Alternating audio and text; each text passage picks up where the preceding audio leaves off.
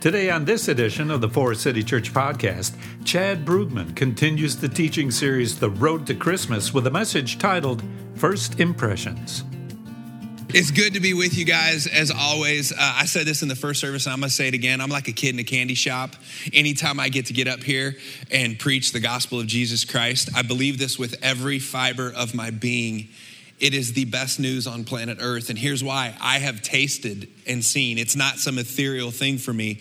I have tasted and seen the goodness of God in my life, in the midst of all the chaos, in the midst of all my own brokenness, in the midst of all the stuff we humans go through. I have tasted and seen over and over and over that God is good, and so I didn't have to lie when I sang that, and I didn't have to sing it with fear, because I've sang that song before. You ever been there? You are good. You know, this morning I was like, good, but I've been there times where I'm like, you are good. You're never gonna let, like, please don't let me, like you ever been there before?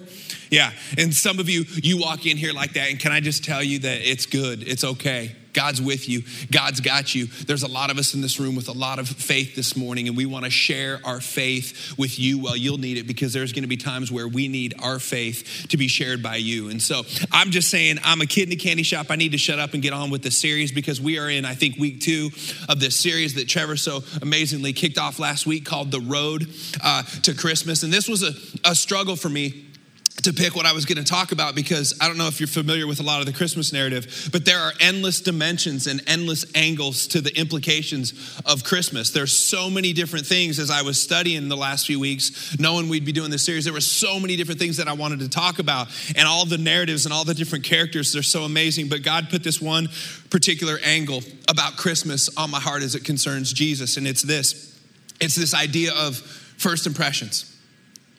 This is what Advent is. This is what Christmas is. Jesus was on behalf of God coming into this world to show us a first impression of what God is like in the flesh, right? And how many of you guys know, especially as you get older, how important are first impressions? They're vital. If you're a business owner or if you manage a business, you know that first impressions are vital. You don't even have to have the best product in the world. And if you have a team that knows and believes in first impressions, your business is going to do something. It's going to thrive. As I get older, well, in fact, let me let you in on some church baseball real quick, some inside the church baseball. You guys know when you pulled up and there were people in the parking lots with orange stuff on and orange stuff waving you, telling you where to park? Can I just tell you that their main job and the real reason they're out there isn't because you guys need help parking? I mean, come on, you go to Target, right? You go to Walmart. Those parking lots are bigger than this parking lot, and they're crazy, and you still find a way to park, right? So while you think they're being, in charge of logistics, do you know what the ultimate goal of them being out there really is? It's a first impression. Being waved at, being said hello to, being smiled at. Because let me remind us, especially those of us who've been coming to a church for a long time, and you walk in here and you're excited to be here, and it's a joy to be here, and it's not difficult to be here. Do you know every week there are people sitting throughout these seats in this room where it's really hard to come to church? And it took a lot of guts and bravery and courage for them to show up to church. There's people every week and that are going to be coming through our doors, and they have church baggage. They have church trauma. There were some people that will be coming through our doors throughout the years that grew up in an abusive church environments. They grew up in church environments that did not lead them closer to Jesus, but made them want to run from this person, Jesus, right? That's just the reality. As a pastor, I've heard endless stories of people like this. And so when we come in and the people who are serving you guys coffee, the one God-ordained Christian drug that we've been given the thumbs up of by heaven, thank you, Jesus, for that. Their ultimate goal isn't to just get you high on caffeine. Their ultimate goal is to smile and say hello to you and welcome you here, right? Because first impressions are everything. I am, as men, we get older. Let's be honest for a minute, gentlemen. We can become curmudgeonly the older we get. Like more just bothered by this planet and that next generation. How dare those dumb kids, wearing their ripped jeans, all this stuff. We can just, and I'm at that age. This Friday, I turned 48 years old, and I'm starting to feel that. We have a term for it in the modern world. It's called the get off my lawn guy. You know what I'm talking about? You have the most beautiful, precious kids on your lawn playing. They're running through the neighborhood, and you just go out the door because you have spent hours all week manicuring that lawn because it's the last precious piece of land that you possess, right? And you're just like, get off my lawn. And yet these are little kids that are just supposed to be and here's where I'm getting curmudgeonly. It's at restaurants, because I'm a foodie. You guys, anytime I preach here, no matter what we're talking about, I will be talking about food one way or another. I am a foodie. And so as I get older, it doesn't matter how good the food is. When I go in there, I'm looking for a good first impression. It matters to whether I'm gonna go back to that establishment or not, right? And there's this restaurant phenomenon that has taken over the globe in the last 15 or so years, and they've just popped up all over the globe. And this organization and company sets records year in and year out on their sales, right? You guys know what I'm talking about? It's Christian Chicken, Save Chicken, Chick-fil-A, you know what I'm talking about? And listen, their chicken's amazing. I love their food. It is great food. Go to Chick-fil-A. Well, you can't go today because it's closed because they love Jesus more than chicken, but I wish they were open on Sundays. Anyways, another story for another way. But you know what keeps me coming back to Chick-fil-A? Because I can find good chicken other places too. You know what keeps me coming? Their service is second to none. And I just know beyond a shadow of a doubt that the reason they have thrived in the way that they've thrived now globally, and the trend doesn't seem to be slowing down at all, look at the drive-through lanes there, right? Is because they put such an emphasis on first impressions. There was a couple years ago, and I was on Facebook, and you should never be on Facebook, but I was on Facebook, and I came across this video of this lady who was so blessed by the power of a first impression at Chick-fil-A. Go ahead and watch this. Let me tell you something. I don't know what military base these people trained at, but I'm not mad at them. You got 4 people outside with handhelds, okay, under umbrellas.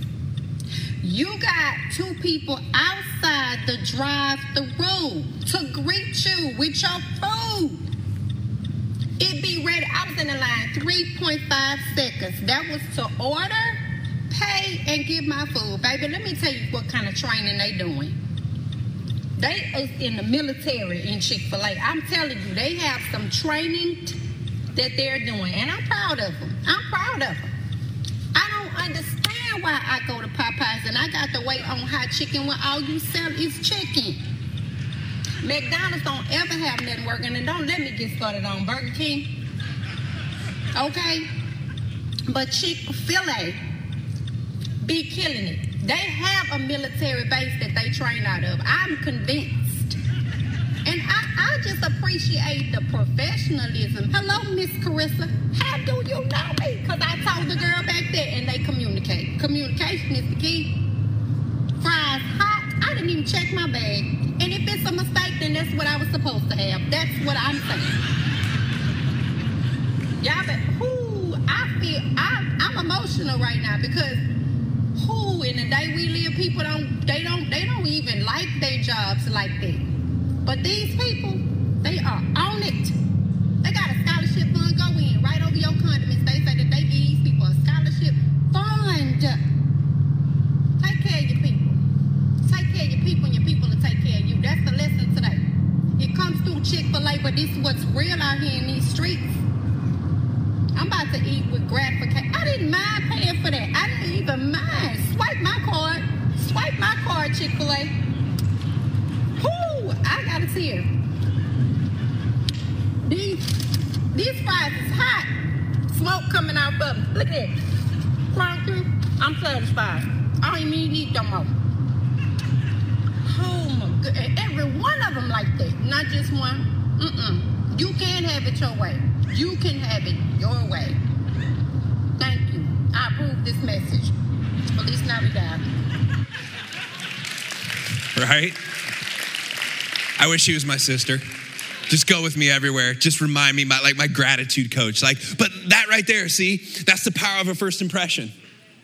She was literally moved. She was emotional over chicken, right? And it's because of the way that she was treated. And for all the things we could talk about at Christmas, I want to look at this one dimension, this one aspect, because it says so much about the beauty and the goodness of who Jesus is, that man that we were just singing to about his goodness. And it's about the first impression that Christmas gives us. And so if you have your Bibles, we're going to go to Matthew chapter 1. And it's not a traditional thing you'd expect to hear in a Christmas message. But I am certain to you that this is a Christmas message and a Christmas passage of Scripture. Now, when it comes to first impressions, I studied a bit of journalism in college, and one of the first things you learn about it's like journalism 101 is you better come out of the gates fast and hard with whatever you're writing, depending on how many words you get. If it's an article in the newspaper and you get, 1,000 words, those first 200 words are going to grip the reader, or they're going to make the reader quit reading the article, right? You have one paragraph, maybe two paragraphs, and it has to be hard-hitting, and it has to be provocative, and it has to get you wanting to read more. If you're an author of a book, you don't even have a full first chapter, right? You go into Barnes & Noble, how many times have you done this? And to see if you want to read this book or that book, you read about half of the first chapter, and it lets you know if you're in or not. Like, this is in the rules of writing. When you're writing something, the beginning has to be incredibly provocative and hard-hitting. And so we not only in Matthew chapter 1 have the first words of Matthew's journalistic take on Jesus, but we also have the very first words written in the new covenant about Jesus. So no pressure, Matthew, right? I mean, he better come out of the gates swinging. He better come out of the gates hard and fast. This better be gripping. This better be provocative, because so many people are going to, throughout millennia, open up the Bible for the first time, and because they don't know any different, well, let's just start at the beginning, and they're going to turn to Matthew chapter 1. And so we ask the question, all right, Matthew, then what do you got for us? Better be good, right? Power of the Holy Spirit on your writing. And you know what he comes out of the gates with? We're going to read it right now. A genealogy. Let's read. First impression, the whole New Testament. A record of the genealogy of Jesus Christ, the son of David, the son of Abraham. Abraham was the father of Isaac, Isaac the father of Jacob, Jacob the father of Judah and his brothers, Judah the father of Perez and Zerah, whose mother was Tamar. Let's remember her. Perez, the father of Hezron, Hezron, the father of Ram, awesome name. Ram, the father of Amminadab, Amminadab, the father of Nahshon, Nahshon, the father of Salmon. And now I want lunch. Salmon, the father of Boaz, whose mother was Rahab, remember her. Boaz, the father of Obed, whose mother was Ruth, remember her. Obed, the father of Jesse, Jesse, the father of King David. David was the father of Solomon. Solomon's, whose mother had been Uriah's wife, remember her. Solomon, the father of Rehoboam, Rehoboam, the father of Abijah, Abijah, the father of Asa.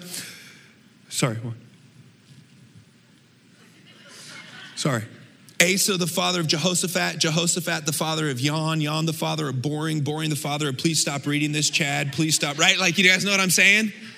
To which I say, really, Matthew? Like, this is what you're going to come out of the gates with? To open up not only your journalistic account of Jesus' life, but about the whole New Testament, you're going to give a bloodline. And he goes on, and I'm, for your guys' sake and my sake of reading, I'm going to skip a big portion of the generations to get all the way to Jesus' bloodline, because there's a whole list of kings that are evil and godly kings back and forth in Israel that he lists. But we'll just go down to what he was trying to get at verses later, which is finally says this: Mathon, the father of Jacob, Jacob, the father of Joseph, there he is, and Joseph's the husband of, and there she is, Mary, of whom was born Jesus, who is called the Christ.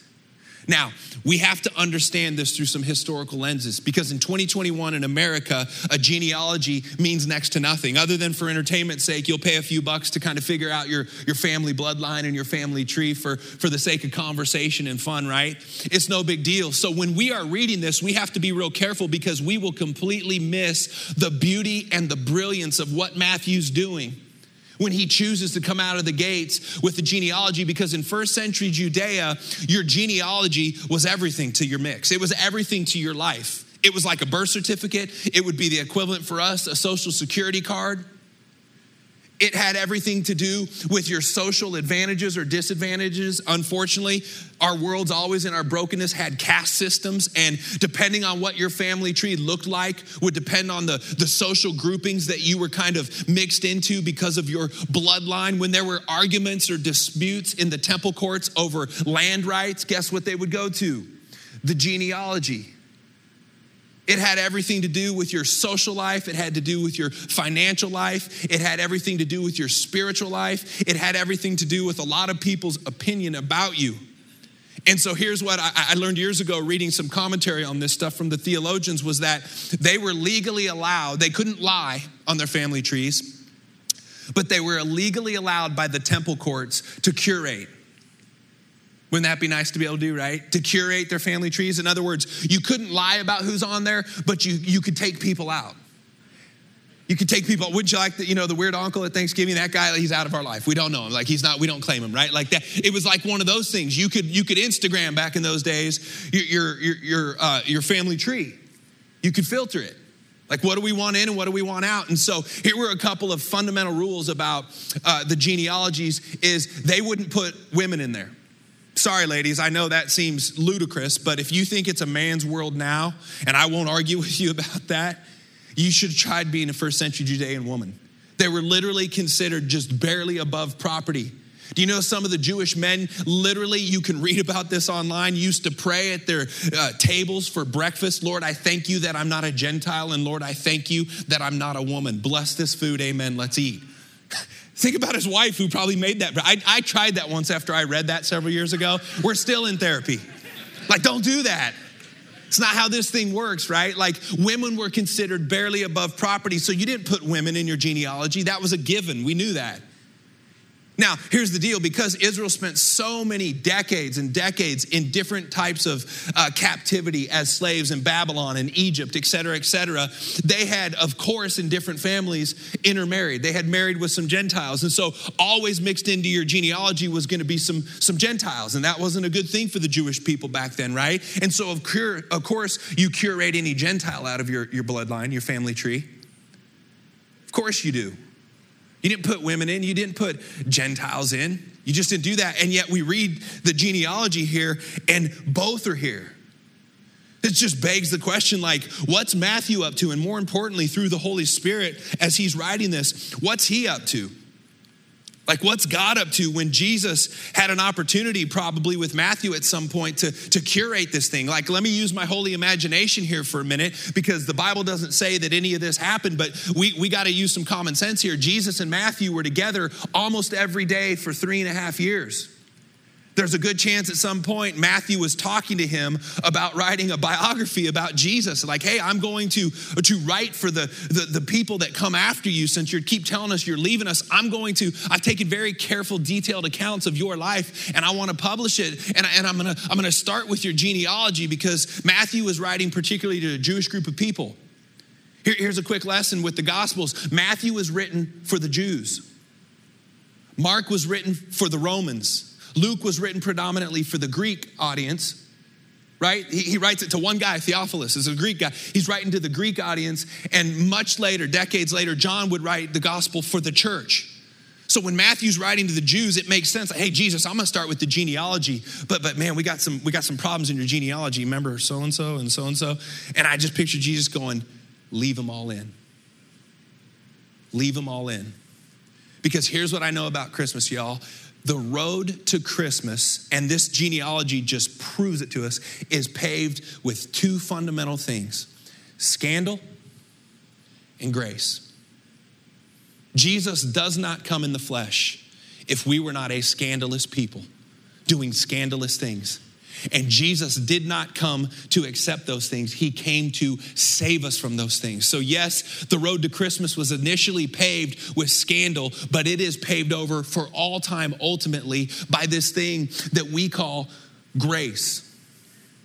Let me just put it this way. Like, this is crazy. Jesus doesn't have Matthew curate the women out of this story, right? And here's what's even crazier. The women he puts in, and the women he chooses to leave out. If you're gonna put the women in to make a point, put in Rachel, put in Rebecca, put in Sarah, put in Elizabeth. You can read their stories. These are incredible, righteous women of God. Let me go back and I'll remind us the first lady who was mentioned in Jesus's account, his genealogy in Matthew, is this: Tamar. Some of you may know who she is, many of you won't. Tamar was the daughter-in-law of a really, really, really important guy in Israel's story. And at some point, another sermon for another day, maybe not, she has an incestuous, adulterous relationship with him, her father-in-law. And they end up having twins. And we read, those twins were mentioned, Perez and Zerah. Now, have you guys ever heard of Jesus being called. He's called many titles in the Bible. Have you ever heard him called the Lion of the tribe of Judah? This is an incredibly profound and sacred title of Jesus, the Lion of the tribe of Judah. Now, here's what's interesting. The father-in-law that she had an incestuous, adulterous relationship with, Judah. Yeah, it's getting weird, right? And yet Jesus is like, no, I'm the Lion of the tribe of Judah. That's tomorrow. You know who's mentioned next? Rahab. This one's probably the most scandalous of all because she's what I call a triple whammy when it comes to your bloodline. Because number one, she's a Canaanite. She's a Gentile. Number two, she's a woman. So it's like Matthew's just like Jesus is like, Matthew, leave it in there. But she's not just a woman, she's a Gentile. Leave it in there. But Jesus, I got one more for you. She's not just a woman or a Gentile, she's a prostitute. She's ceremonially unclean. You know what first century Jews thought about prostitutes? We can read encounters with Jesus and them in the scriptures. We knew how they were treated, how they were marginalized, how they were judged, how they were pushed away and ostracized. And I picture Jesus again going, Matthew, I know this is hard for you. Do not curate my family tree. Do not take her out of there. I want Rahab in there. You know who was mentioned next? Ruth. Ruth is, now you're going, finally, we get this amazing woman of God, right? Yes, amazing. One of my favorite narratives in all of Scripture is Ruth. She is the personification of class and integrity and what true beauty looks like as a human being, right? But here's the deal. She's a Moabite. And at the time Ruth was living, the Moabites were at complete enmity with the Jews. They do not have a good history. And then Ruth would have to, because of some circumstances and tragedies, move to a foreign land. She would marry a Jewish business owner named Boaz, right? Beautiful story. And then they would have a son, and his son would be named Jesse.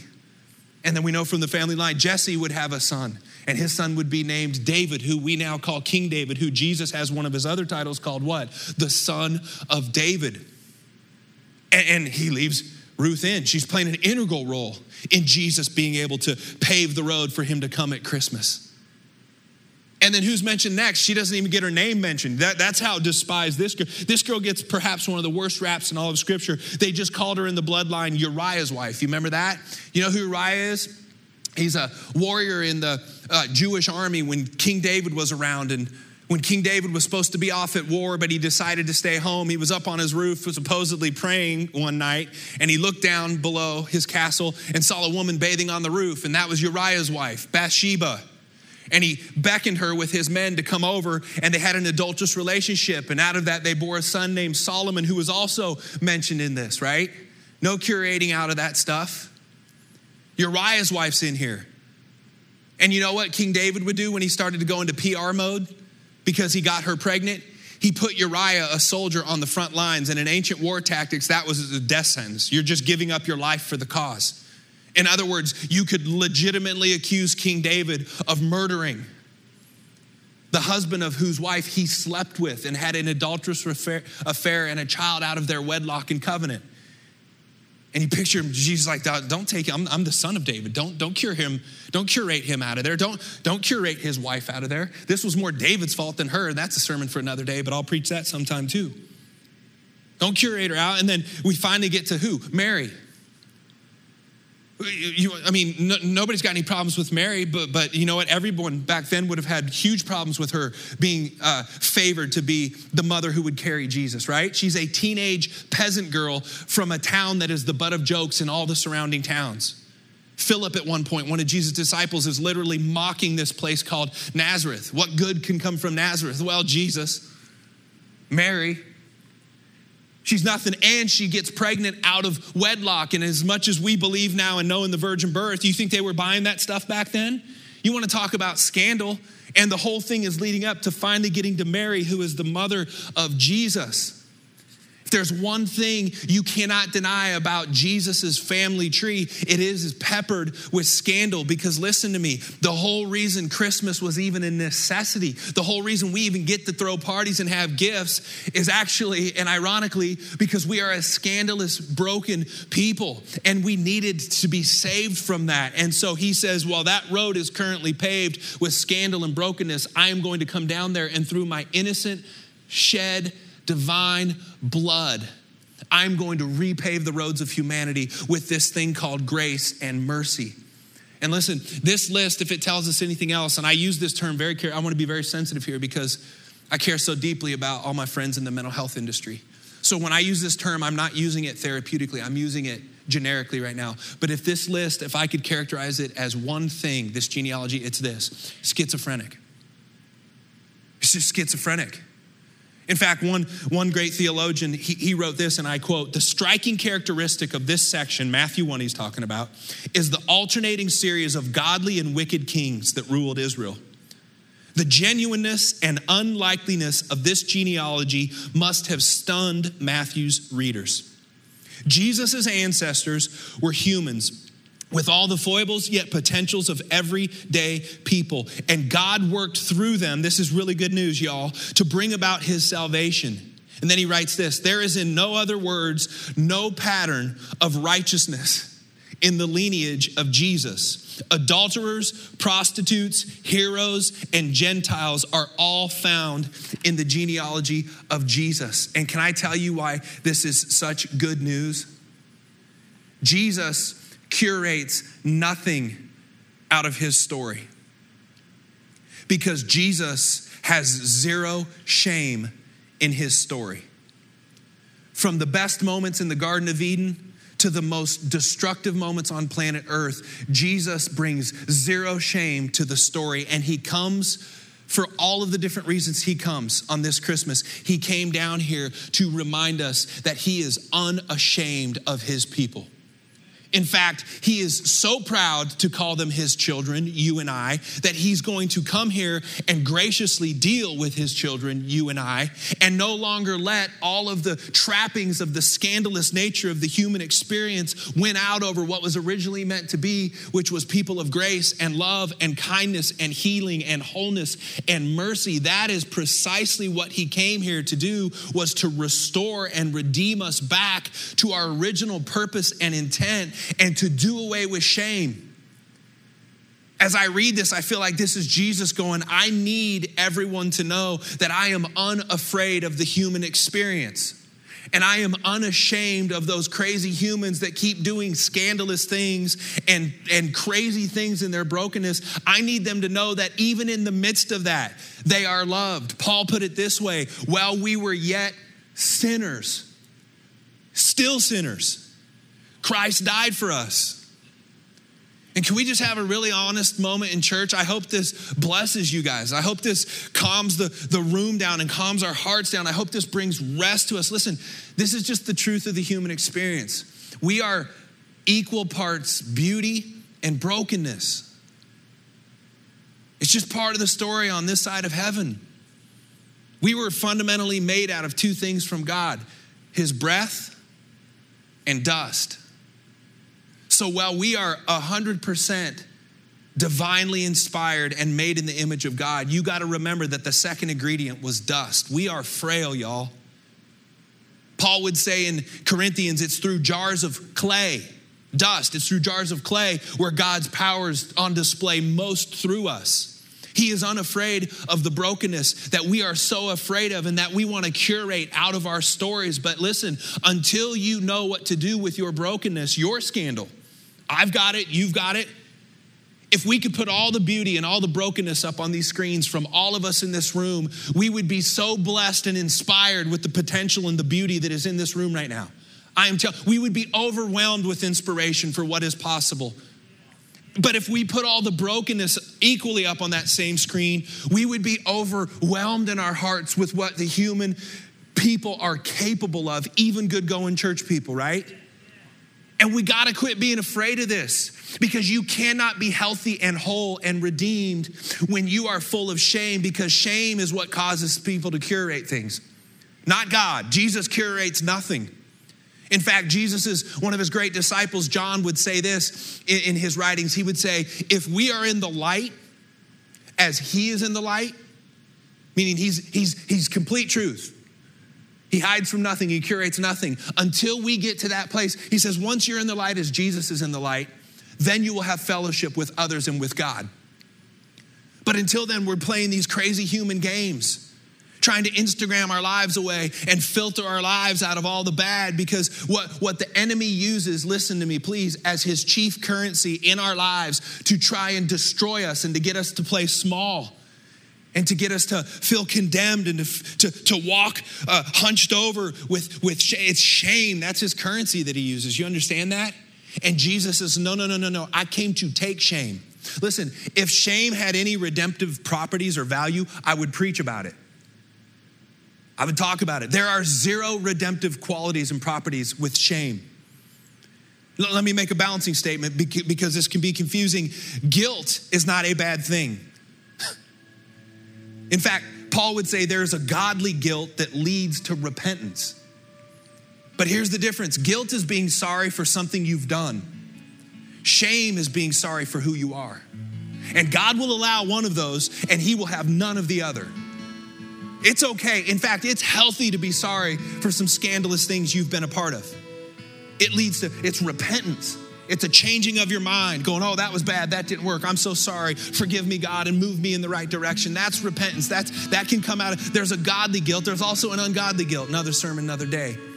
But shame has no place in the family of God. It has no place in the family of humanity, and yet we are all such products of it if we're not careful. And that's why I wanted to talk about this morning. I wanted to show you that Jesus is unafraid of the worst parts of who you are. I know you are. I know people around you are. We're all so scared of each other's stories, and yet it's the one sacred thing we've been given. It's the one thing you and I all hold a PhD in right now, your story. It takes 10,000 hours to be a master of something. You've spent a whole lot more than 10,000 hours with yourself and your story. Nobody knows it like you. And listen, all of us have some deeply and profoundly hurtful things that have happened to us. And we've had some hurtful things that we've done to other people. And sure, it feels right and normal to just go, I want to compartmentalize. I want to numb those away. I want to get those out of my story. But Jesus says you will never find redemption in curating anything about who you are. And what would change for a city if you knew that Jesus was unashamed of the worst parts of your story? Doesn't mean he celebrates it. It doesn't mean he's endorsing it. It doesn't mean he's ever happy about sinful things or broken things. But what he comes to say is, leave them in the family tree. They're mine. That prostitute, Rahab, she's mine. She's my daughter. Before she was even born, before something so traumatizing happened in her life that she was willing to sell her body as property, before she got that desperate in life to where she would sell her body as property to other men so she could survive, before that ever happened, I fearfully knit her together in her mother's womb. I am pleased with her. I love it. Rahab just wouldn't get mentioned in Matthew. She'd get mentioned in Hebrews 11. We famously call it the Hall of Fame of Faith. And there's all these dudes in there, and Rahab's in there. By faith, when the spies entered her land, she invited them into her house and gave them safety. He's rewriting her story. But he doesn't get away. He calls her, in Hebrews 11, it says Rahab the prostitute. If you're curating, you go Rahab the hero, the shero. She invited him in, but it was just the prostitute. Don't forget that, because I want every part of the story out there. Because as cool as it is that she hid those men and did what she did by faith, I also want everyone to know she's a broken human being. And that's where God starts getting the glory, is when we start being completely unashamed of who we are. But you can't do that if you do not first know who God is and what he thinks about you.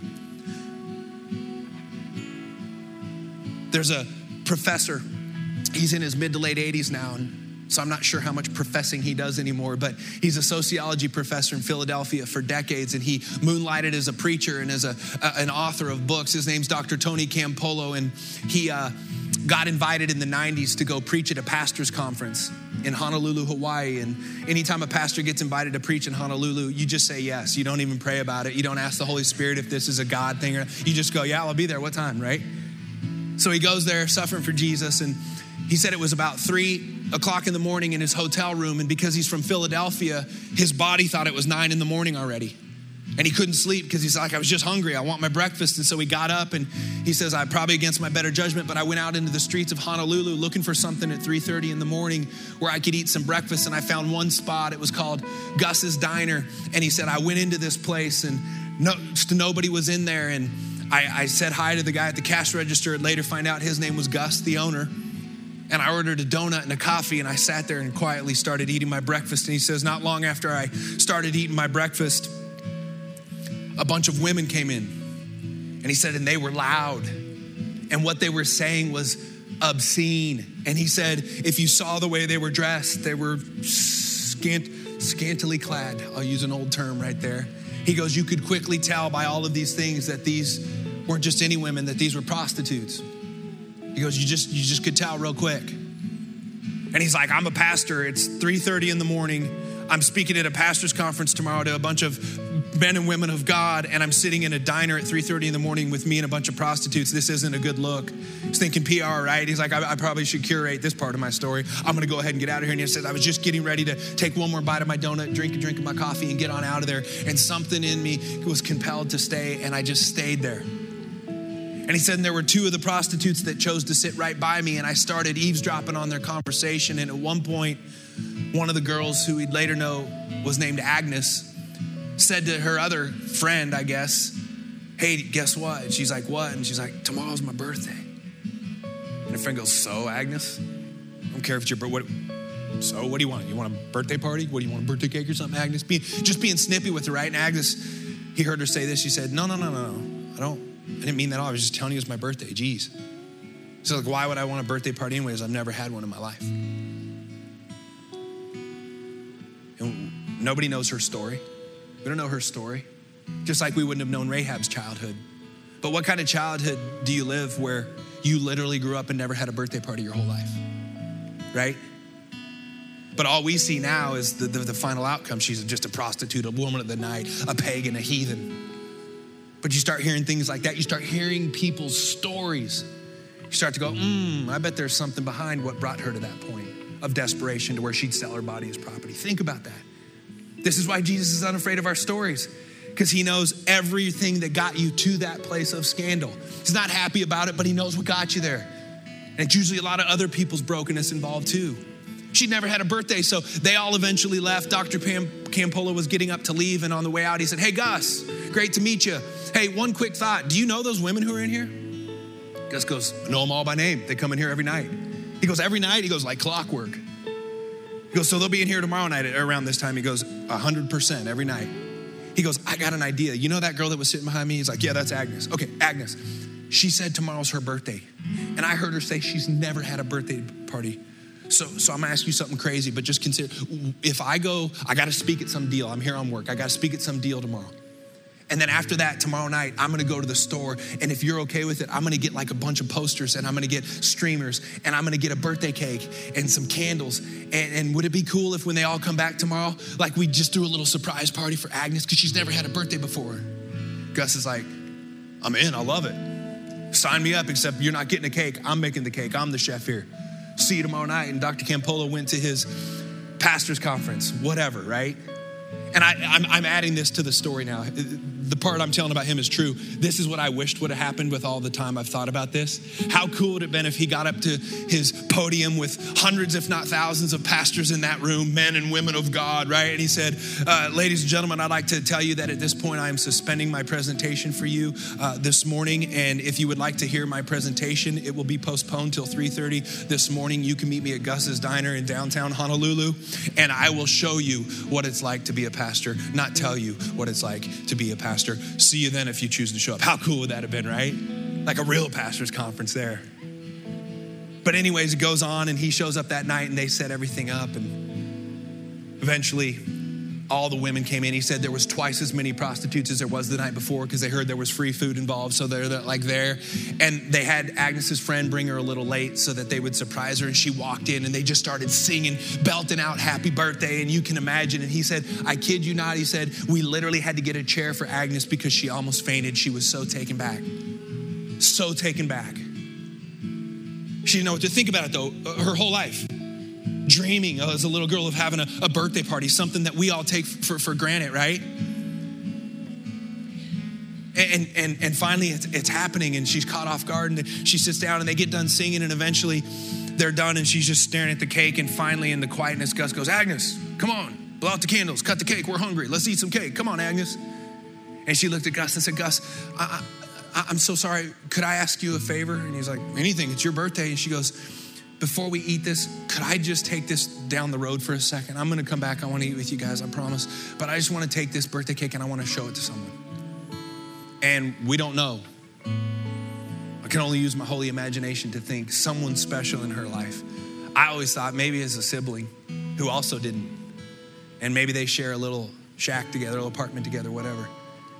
And she's like, no, I want this to be a birthday party for my siblings, or a friend, or a family member, a parent, who knows? Not the point. But the point is she walked out. And Dr. Campolo, and I'm okay that there's not always a red bow tied on the end of stories. I know we love that, but this ain't Hallmark Channel today, this is church. She never came back. So we don't know what happened of Agnes. But here's what we know. Dr. Campolo said, now we've got no Agnes. The party's over, and I'm staring at a room full of me, the pastor guy, and a bunch of prostitutes. What do you do then? He goes, I just said, hey, can we pray? And he started to pray for them.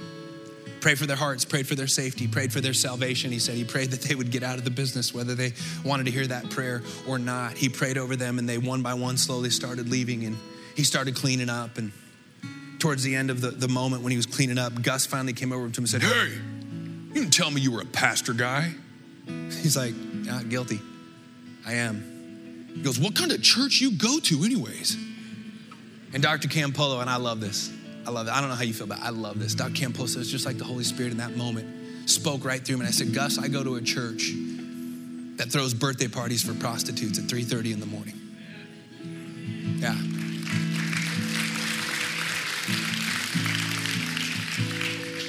Gus goes, no, you don't.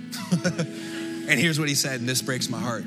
He goes, there's no church like that. He goes, if there was, I'd go to church. I don't go to church, but if there was, I'd go to church like that, right?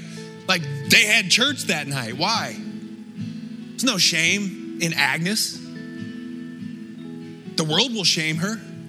We've been tempted to do that with people that don't look like us or think, and live like us. But listen, Jesus didn't come to tolerate shame anymore for everyone. He came to get rid of it. I read it this morning in my own devotions, Isaiah 61, just to remind myself that I'm not up here talking crazy talk. When Jesus redeems Isaiah 61, he just keeps coming and changing everything. One of the last sentences is, he will take away your shame and give you a double portion of his presence. That is the work of Jesus Christ. That is what Christmas is about. So I wrap up, and you guys have been so kind to listen to me for this long, but the reason I'm so passionate is because I feel the Father's heart deeply for you guys. I have this week in my office wept.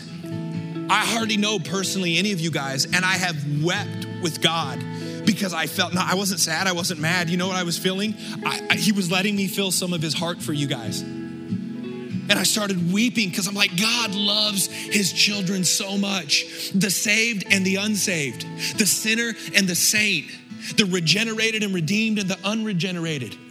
He just loves his people. And he was so disgusted with the work of the enemy in our lives and all that shame has taken from us. So tired of the curating that he had to get off of his throne in a place where there's no death, no mourning, no crying, no pain. He's in such a great place that he has to leave that place, give up all of his heavenly rights to come down here and submit to the rules of this crazy, fallen, broken world. Why? So he could pronounce to us, there is no shame in who you are. Come home to me. Come home to your Father. Let the blood of Jesus Christ wash over you. Yes, your story is paved with so much scandal, but I came here to once and for all permanently finish the paving where no more scandal is a part of the theme of your story, but grace is.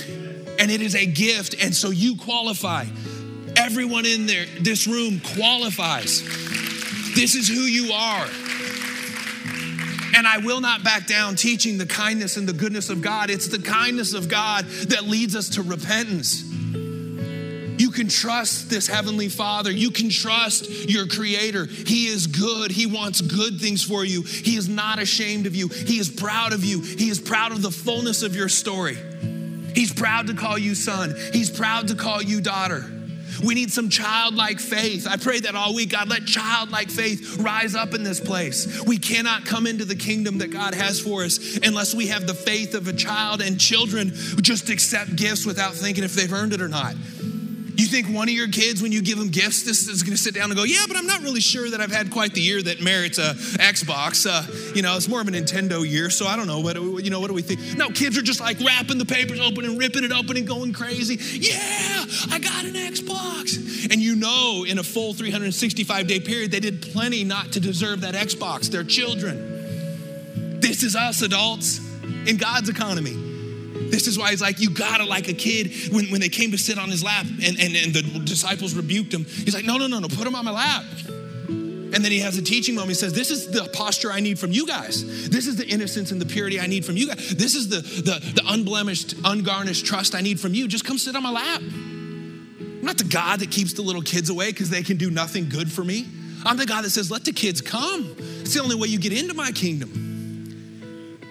And some of you today have let shame curate. And curating is exhausting, is it not? Amen? I've done that game plenty. It is exhausting to try and curate your life, to try and be something you've been told you're supposed to be versus who you are. You just bring who you are to Jesus and you lay it at the cross and say, have mercy on me, God, a sinner. And you will watch what he does in your heart time and time again.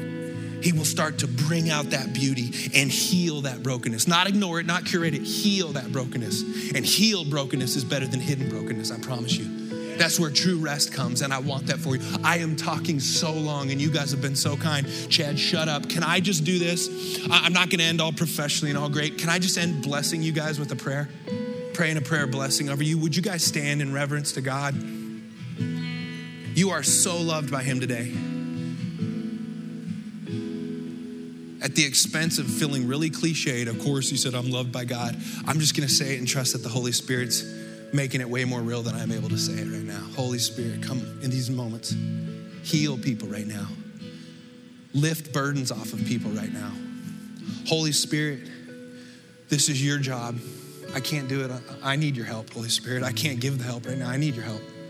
But would you bless everyone in this room with your presence? Would you help us right now in our brokenness? Would you, Holy Spirit, just take away shame that is remaining in this room? Any shame people walked in with, any condemnation that people walked in with, in the name of Jesus, by the power and the beauty of the Holy Spirit, would you just come and do work that only you can do? Would you give us the grace to come to you again in this Christmas season like little children? As adults, would you remind us that that is the only way we enter the kingdom?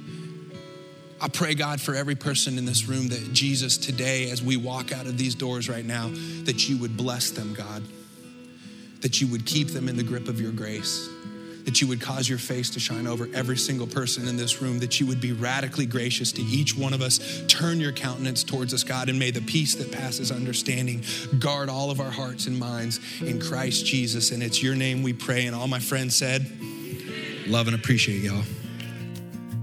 You've been listening to Chad Brugman with the message, First Impressions, which is part of the series, The Road to Christmas. Thanks for listening.